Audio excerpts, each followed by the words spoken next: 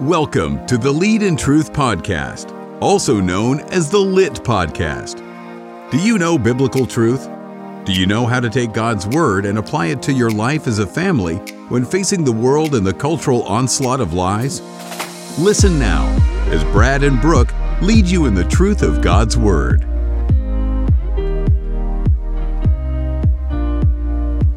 Well, welcome to the LIT podcast and to our first Car Talk. So what are Car Talks? So Car Talks are short 5 to 15 minute mini podcasts that you can listen to on the way to work, to the grocery store, picking up your kids from school, on a family outing, into town. And the reason we're putting these on is because we want you to listen to them and then discuss them with your family in the car with questions we're going to give you. Sometimes it's going to be Brad speaking to men, sometimes it'll be me to women, sometimes it'll be both of us speaking. But for this Car Talk, I'm here with Brad, and he is going to be speaking to the pastors, churches, and the elders in light of the recent persecution of James Coates in Canada. Thanks, Brooke. I really appreciate that. So, as news of men like James Coates come to the forefront of Christian news, there's been a lot of buzz on social media as to different opinions as to whether he is in the right or whether he's in the wrong in his commitment to meet as a body of believers to worship Christ. So the content of this Car Talk is really going to be a plea. And it's a plea to churches, it's a plea to pastors, it's a plea to elders of those churches to open up their doors wide, to let God's people in to worship. If we know anything about church history, what we know is that persecution is a flame that tests the church's ecclesiology.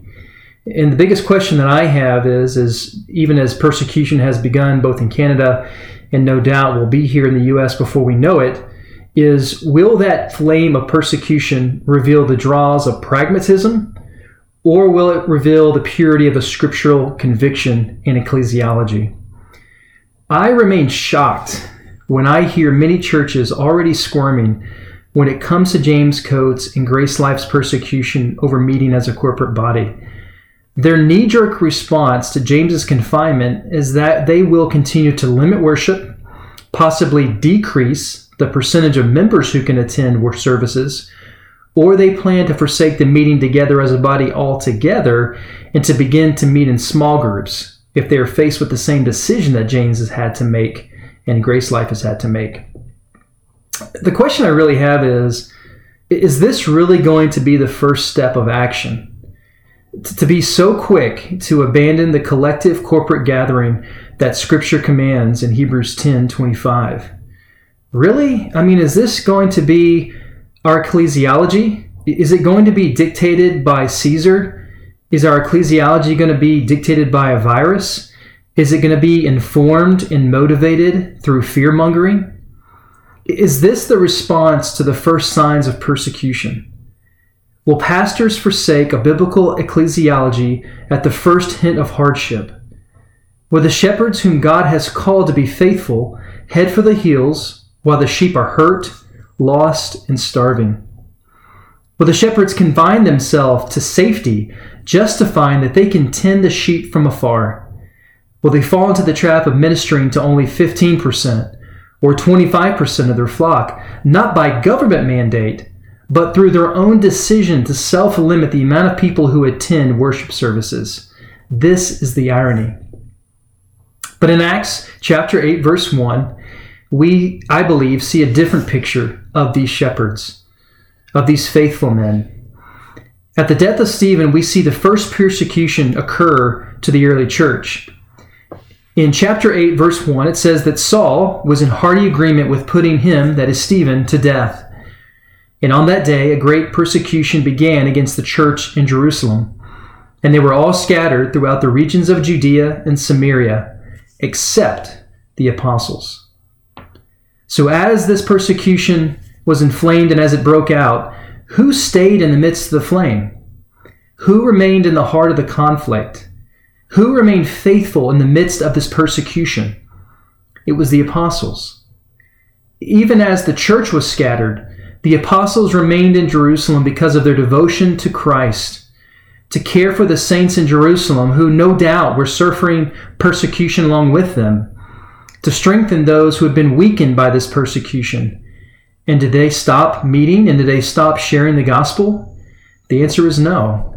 They continued to evangelize, they continued to share, and God's Christ Church only grew all the more.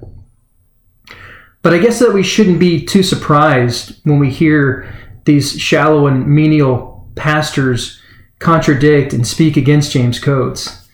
The last 12 months have been created to blind, confuse, and mislead the church, and for the most part, the church has bought into the lies hook, line, and sinker. While they haven't said so, many churches have already subscribed to this type of pragmatism. They've already been self-limiting in attendance, shutting their doors as the final number of those allowed in for the day is clicked on the counter, while many sheep stand outside bleeding to come in to be fed and cared for. These decisions were made to keep, quote, unity within the church or within an elder board. In reality, this unity is false unity, because it is a unity driven by fear, or worse, to maintain their own personal qualities of life. It may be spoken of in mass terms like giving preference to one another, as if holding to a biblical ecclesiology was the same decision as to what carpet they're going to put into the foyer. Fear never unifies. Fear provides a facade of unity until its deficiencies are exposed by the truth of God's Word, many times through the pressure of persecution and over time. True unity is when the people of God, as prescribed by God, meet together to worship their Creator, to sit under the authority of His Word, to give praise to their Savior who rescued them from the domain of darkness, and encourage one another as they see the day of Christ drawing all more the near. I am pleading with pastors. Quit buying into these myth truths. Quit running to the path of least resistance, because in doing so, you are actually weakening the church. Instead, stand firm. Let your ecclesiology be robustly scriptural, as to not allow earthly powers to manipulate what Christ dictates. Don't be the reason that persecution accelerates because you left the door open even wider for the spirit of the age to take hold of the sheep. Don't forsake the assembling together. There may come a day, no doubt, when indeed the church doors may be bolted shut, when the faithful heralds of the gospel are all shut away in prison, when there but remains just an empty menial vessel of a preacher left to do the government's bidding. But even then, the church will find a way to gather together corporately and collectively to worship their God and His Son, who said, "I will build my church, and the gates of Hades will not overpower it." Wow. Well, we want to thank you for joining us today for this Car Talk. We invite you to subscribe to the Lit podcast, where you will hear us lead you into the truth of God's Word as we look at various issues from the culture. In closing, we want to encourage you to ask these questions in light of today's Car Talk. If you would, read Acts chapter 8, verse 1 and Hebrews 10:25, and ask yourself these important questions. Number 1, what does the Scripture say about the corporate collective meeting of the church?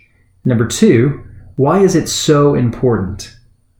The second ask from today's Car Talk is that you talk to your children about persecution.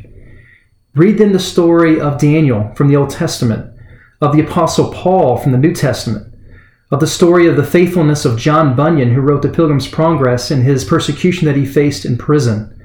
And for homework, find example of other faithful men who faced persecution and remained faithful to God, possibly even to death. Also, join us in prayer for James Coates, his wife Erin, and their kids, and for all the members and elders of Grace Life Church, that they continue to remain faithful to the Lord and for His glory. So until next time, this is Brad. And this is Brooke. Thank you for joining us. See you next time.